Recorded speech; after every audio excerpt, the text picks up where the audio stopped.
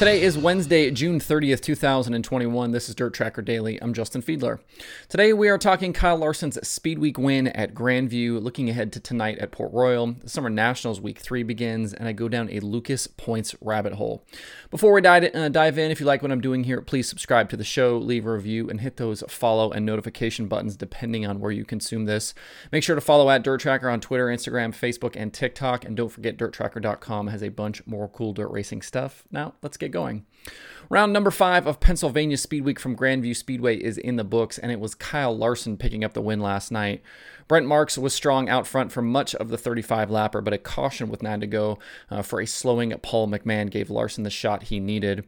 A slide job into turn 1 with 8 to go got Larson the lead, and he drove away to his 4th win in 5 Speed Week appearances at Grandview. I also believe it was Larson's 6th sprint car win in 2021 and 12th win overall. Marks, Danny Dietrich, Anthony Macri, and Kyle Moody completed the top 5. Rico Abreu finished 6th, and Christopher Bell was 7th after both drivers ran in the top 5 earlier in the race. Lance DeWeese was a DNQ after the Kreitz team bowed out earlier in the night with fuel pump problems. And crashes took out contenders Buddy Kofoid and Freddie Raymer. Raymer has now dropped to 7th in the week-long point standings with issues on back-to-back nights. Up next tonight is a trip to Port Royal. Larson's week continues on while Bell is finished in the Speed Lab 39. For not having been in a sprint car since 2020, I thought it was a strong couple of nights for Bell. He didn't look like there was really any rust that he had to deal with, and he was up to speed really quickly. Darren Pittman now takes over the driving duties of that race car for the next few nights. I'd say on past performances, Macri and Larson will be the guys to watch tonight at Port. They love to bang those boards, and both have momentum entering tonight's show. It'll probably come down to who makes the least mistakes and who can avoid those really hard hits to that outside wall. And if they can get their gremlins worked out, DeWeese should be a factor as well. Brent Marks continues to lead the way in the Speed Week standings, with Dietrich his closest competition at 78 points back. Rico, McMahon, and Justin Peck complete the top 5. The action is again live tonight on Flow Racing.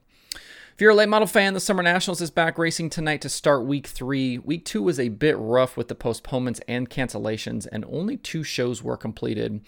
Bobby Pierce continues to lead the point standings over Tanner English, Brian Shirley, Ashton Winger, and Ryan Unzicker. With 7 race nights in the books, Pierce and Shirley each have 2 wins, while Devin Moran, English, and Shannon Babb all have 1 win apiece. Tonight, the Hell Tour is headed to Beaver Dam in Wisconsin, and keep in mind it's just the late models. The modifieds are off until Friday. I was asked earlier in the week about a possible car count for tonight, and I expect a pretty decent field. Besides the regulars, we do know that Brandon Shepard is racing this week in his family's B5 entry. The last time the World of Outlaws late models raced at Beaver Dam in 2020, they had 31 cars. So I'd hope that will get north of 20 for tonight with 5Gs on the line on a Wednesday. Either way, though, with names like Shirley, Shepard, Pierce, English, and more in the field, you can expect some good racing. Dirt Vision goes live tonight at 6:45 p.m. Eastern if you can't be at the track. Jacob Horde from Ohio Dirt tweeted yesterday about my use of equating points to actual positions on this show to help better understand the differences in the standings, and thinking about that sent me down a little bit of a points rabbit hole. Points can often feel really arbitrary, but I think it helps to kind of know how those points translate into actual positions on the racetrack. I know pretty well how the points breakdowns for both the World of Outlaws series and the All-Stars work, and I know them because they're all basically the same.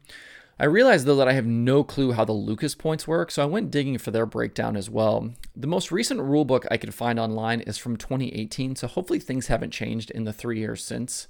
As a comparison for the Outlaws, drivers score points based on their feature finish, and then anyone who doesn't start the feature is awarded 90 show-up points. The winner gets 150 points, second gets 146, and then it's 2 points per position afterwards. The Lucas breakdown is quite a bit different, though. Every driver who pays the entry fee and competes that night gets 50 points to start. From there, they also earn points based on B-main finishes for the non-transfer guys, feature finishes, and quick times. So, for example, if a driver signs in, races through the night, goes quick time, and wins the feature, they earn 260 points. They get 200 for the race win, 10 for the quick time, and 50 for participating. The top 4 spots are separated by 10 points, and then everything from there is 5 points. 21st on back all earn 75. In the last race at Magnolia, points leader Tim McCready finished 8th on the night, so we bagged 50 participant points and 140 for 8th for a total of 190. It's interesting to note these differences because it changes the weight of the points gaps.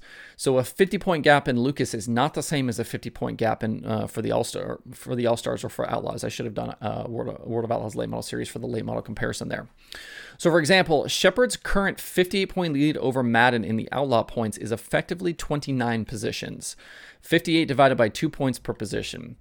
If Madden is winning, it would probably be a little bit less than that, obviously, because it's 4 points from first to second. The gap from McCready to Davenport in third with Lucas is currently 150 points, which sounds like more. But when you break it out, it's actually really similar to the Sheppy-Smokey gap. At 5 points per positions, that's 30 spots. If Davenport is finishing top 3, and it's actually even less than that. So the Sheppy to Smokey difference is basically the same as the McCready-Davenport difference, even though the points are actually much higher. And it shows just how tight the Lucas points are currently because Hudson O'Neal is only 30 points back in second, which is 6 positions or less. Those two top guys, McCready and O'Neal, could swap that spot in a single night. When looking around the country right now, most of the major points battles are still in play. The only one that feels out of reach for second on back is the All-Stars. Tyler Courtney has 256 points on Corey Eliason and Hunter Schoenberg right now, which is 128 spots. That's a lot with nearly half the season over.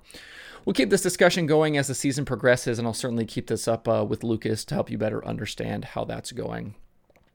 There are a plethora of new dirt racing podcast episodes this week. Wing Nation has Logan Schuchart, Dale Blaney, and Alan Kreitzer from Lincoln Speedway.